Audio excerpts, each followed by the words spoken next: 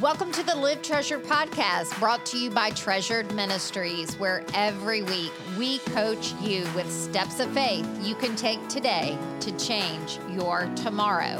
And now, on to today's show.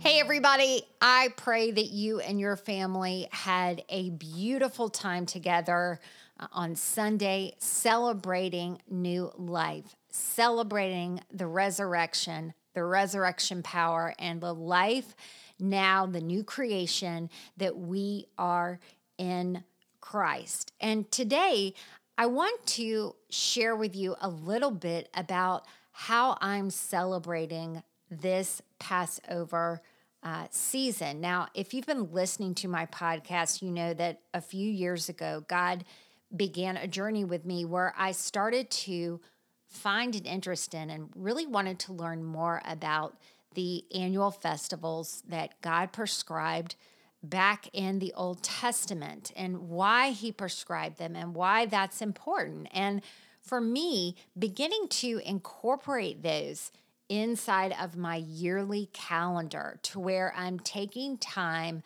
to just pause and reflect on those aspects that each of these annual festivals represent, it has really been significant and valuable and really priceless inside of my faith walk. And a couple of years ago, I interviewed Lois Treverberg, who's the author of Sitting at the Feet of Rabbi Jesus. And I was asking her why, it's important for us to celebrate. Why did God have these annual celebrations? And she had many answers, but the first that popped out of her mouth was so that we will remember.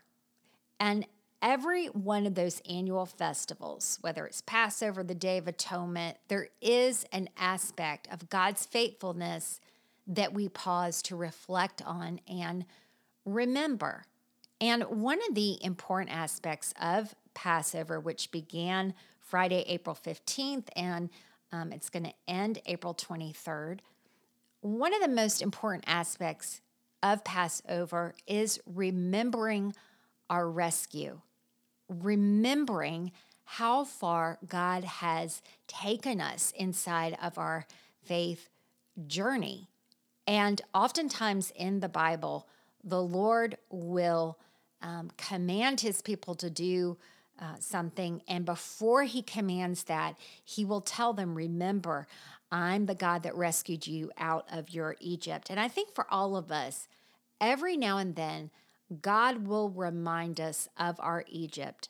He will either put us in a circumstance or maybe around certain people where he is reminding us of how far we come, of how far we have come. And I think that that's important because as much as God wants us to remember his faithfulness inside of our lives, not that we're perfect inside of our faith walk, but that as we followed him to look how far we've come from our Egypt, the enemy wants us to forget that.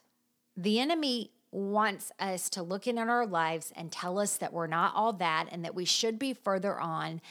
And if we feed into that mindset, we'll start to feel powerless or like a victim.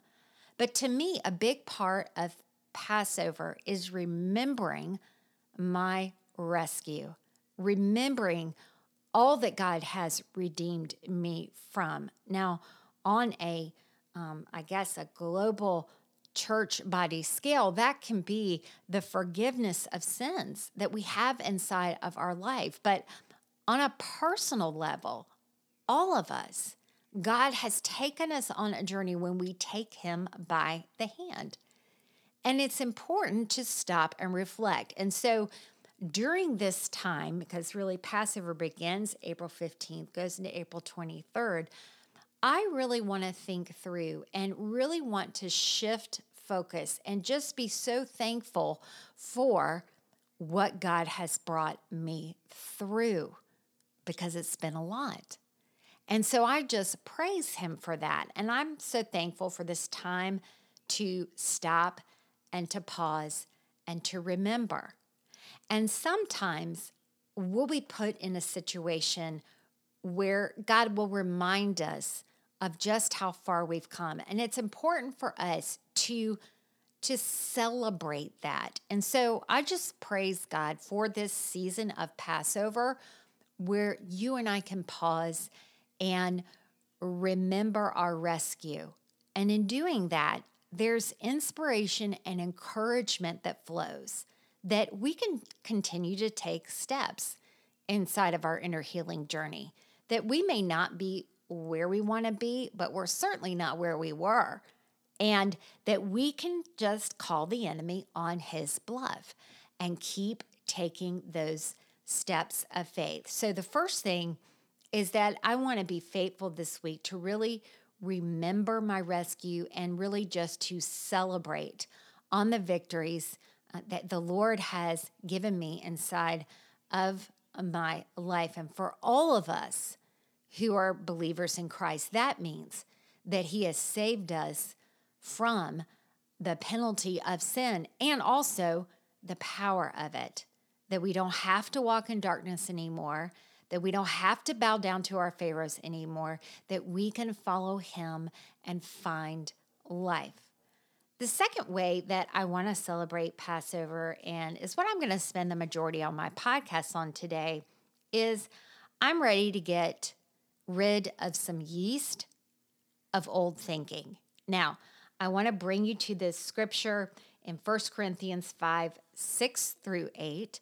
And first, I want to say that in between the time where Passover starts and ends, there's the feast of unleavened bread. And during this time, they were to get all the yeast out of the house. And listen to what when the New Testament references that. Don't you know that a little yeast leavens the whole batch of dough? Get rid of the old yeast so that you may be a new unleavened batch, as you really are. For Christ, our Passover lamb, has been sacrificed. Let us keep the festival not with the old bread leavened with malice and wickedness, but with the unleavened bread of sincerity and truth. And when I read that scripture, I really felt like the Lord was calling me to take this time, these 7 days, and take an inventory of perhaps past inner vows that I've created out of a need to be protected, out of just any sort of soul hurt in my life, and release them for the new bread to become who I really am. You know, our past inner vows can sometimes inhibit our new walk with God, and it can be really deceptive. And so in today's teaching, which I'm getting ready to go into, I want us to look at these inner vows that you and I, there might be lurking inside of us, sort of like a drumbeat deep within our subconscious, and we don't really even know that we're following it.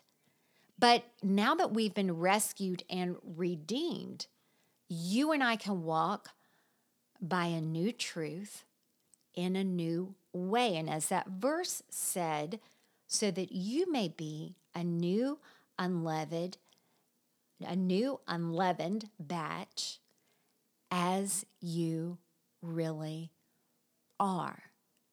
So now we're going to go into today's teaching, and I want to invite you to go on a journey with me over these next 7 days and really begin to ask God. I'm going to give you 2 questions at the end of this teaching. Those are the 2 questions that I'm going to be using inside of my own personal prayer time to really ask God to give me discernment and to clean out the yeast, to get rid of the old, so that I can embrace the new identity that I really am in Christ. And so are you. And now on with today's teaching.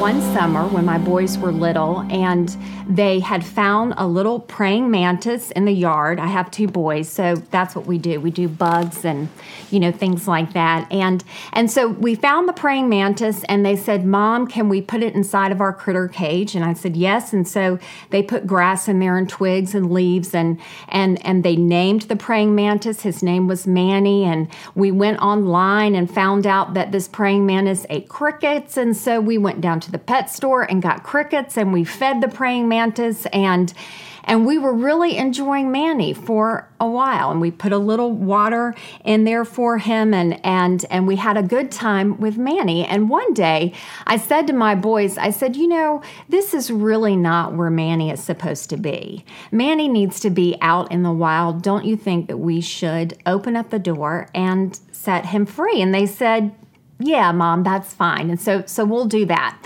And so at night, right before the boys went to bed, we put our little critter cage out on the front porch and we opened up the door and we all said goodbye to Manny, our praying mantis. And so then we all went to bed, and the next morning the boys got up and the first thing they did was they ran to the door. And we expected to see an empty cage, but there inside of that cage with the door open, Manny was still inside of his cage. Sometimes leaving those places of past protection can take a lot of courage. And the boys started talking to Manny and saying, "You're free now, go out, go out, go out." And so they started talking to this praying mantis, and the praying mantis stayed there. And it stayed there for a long time. Now, eventually it did leave. It reminds me so much of Pharisees. Here was Jesus, who was ushering in their freedom, ushering in the new covenant, bringing in, through preaching the gospel to them, that it was time for them to become free. But because their hearts were blind, they completely missed Jesus, and they completely missed out on this new season that God was getting ready to give them. Now, the Pharisees, they were like lawyers back then. They interpreted laws. And in their interpretation, which they did this interpretation in trying to clarify these laws.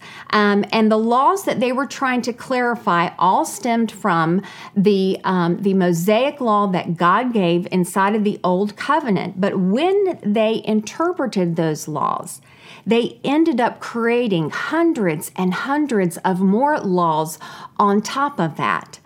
And so all of a sudden, the law to them became this list of external rules that they could follow. And they prided themselves on following these rules because it was from these rules that they were able to distinguish themselves from others. They felt superior because of the law that they kept. And from that place, that is where their hearts became hard. It was as if the law created this permanent fixture over their heart. Now, in Mark 3:5, it says that Jesus looked around them and in anger, deeply distressed at their stubborn hearts. And so when they saw Jesus, they did not see freedom.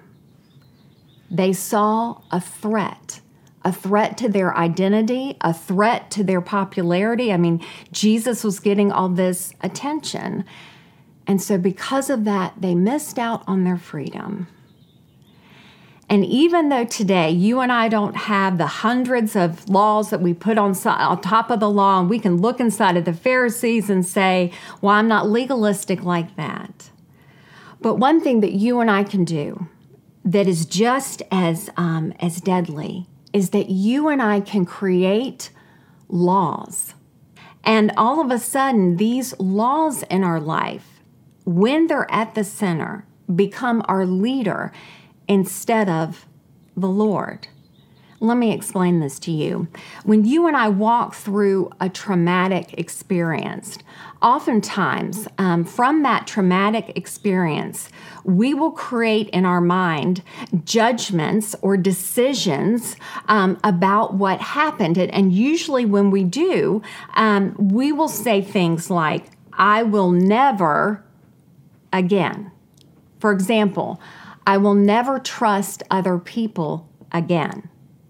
Or we will say things like, I will always depend on myself.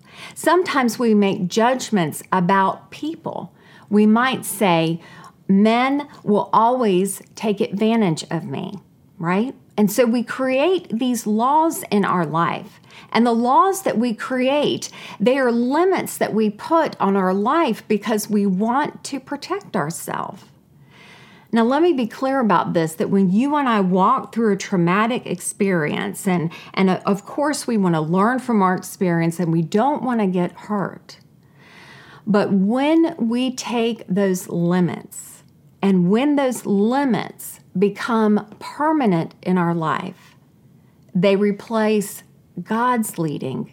When past limits become inner vows, we have chosen them instead of the Lord to lead us. We have placed ourselves instead of Christ in the driver's seat. You see, security in life doesn't come from a strict regimen I keep, but from a Redeemer I determine to follow.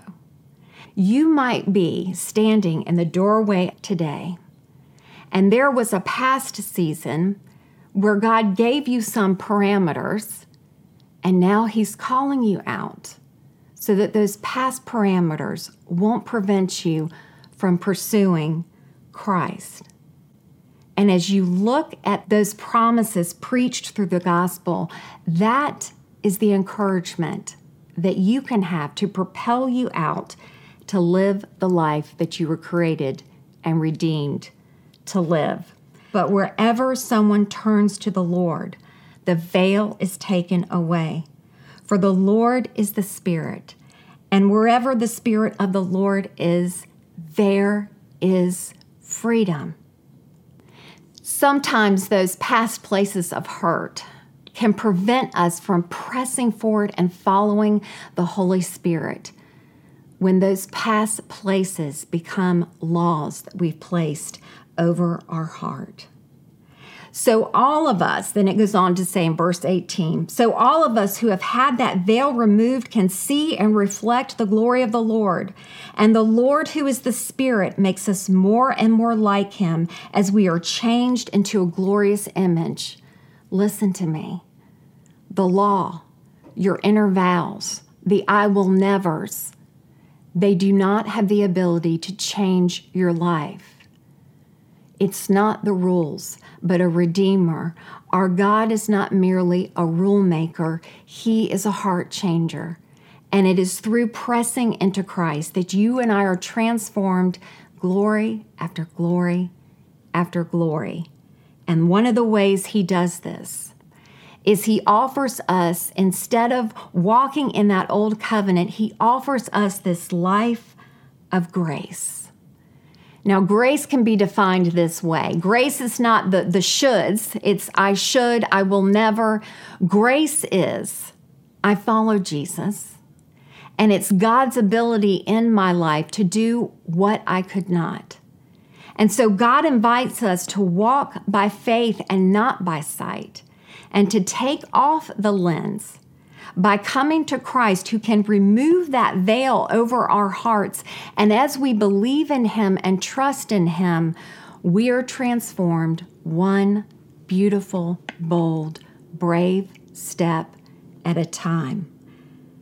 You see, God lifts off that lens, and He gives you the lens of the gospel. And through that lens, you begin to see yourself, others, and God differently, and you begin to live differently.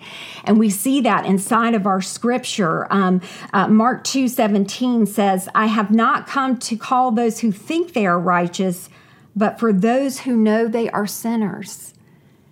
We see ourselves differently. because we see our need for a Savior. We become humble before Him, and that's a beautiful place to be, to know that you can depend on God's righteousness and not your own.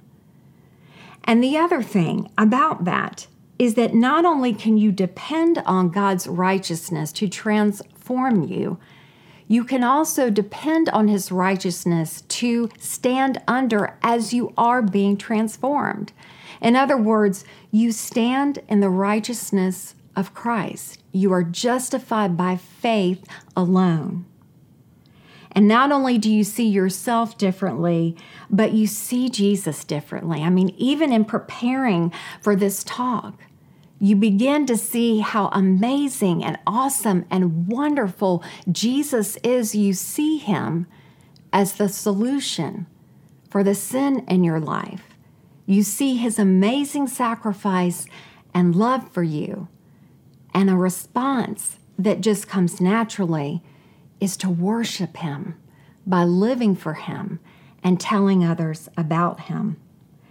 And you see people differently. This was one of the greatest gifts in my life, and let me tell you, it continues to be a gift because I have to continue to put on that lens of the gospel every day, but you begin to see others differently because as you breathe in grace for yourself, you will exhale it for others. You notice how inside of our Nourish scripture this week, Jesus saw people differently than the Pharisees. He saw their potential. He saw their hearts. And that is a beautiful truth about taking off the lens of the law and putting on the lens of the gospel. Putting on that lens of the gospel, living by grace, means that we experience healing. We experience forgiveness, joy, and eternal purpose and authority over the enemy, but most importantly, a soft heart. Ezekiel 11:19-20 says this, "And I will give them singleness of heart and put a new spirit within them. And I will take away their stony, stubborn heart and give them a tender, responsive heart. So they will obey my decrees and regulations. They will truly be my people, and I will be their God." And it is in the pursuing of Christ that veil is lifted. And in closing today, I want to invite you to do something that a friend once told me to do, and I keep it a regular part of my prayer routine. If I'm feeling uptight or anxious or angry, I'll often spend some time in prayer and ask God, Lord, are there any inner vows that I've created that have set themselves up as Lord in my heart and that are preventing me from living as you intended? And I'll just pray that prayer and spend some time listening and reading the Word. Or I might pray this, Lord, is there a new season before me that you're ready for me to walk through, and yet I'm not seeing it? If so, would you show me? And then you and I listen for the truth.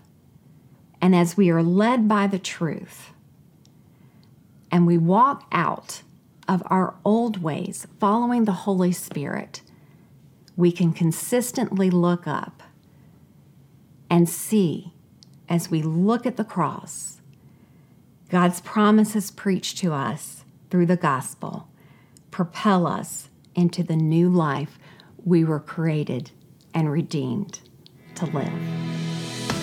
So that wraps up our podcast today. Thanks for joining us. This is Eileen Thompson reminding you that the battle for your heart is epic and you are a treasure worth fighting for. But make sure you don't fight alone, because when women walk by faith together with each other, that's when we find strength to flourish. And this is exactly why we started the Treasure Tribe. We wanted to give women everything that they needed to study God's Word all in one place in a way that would transform their lives and provide that supportive community so that we could cheer each other on. And you can subscribe today for less than $10. And when you do, every penny of that $10 goes back into supporting our ministry. It's really a win for everybody. You know what? You can thrive with daily truth and a tribe by your side. Support our ministry by joining the Treasure Tribe today and get the encouragement you need to become all that God has created you to be. Visit treasuretribe.com to sign up today. Thanks for listening in, and I'll talk to you next week. I hope to see you inside the Treasure Tribe. Bye-bye.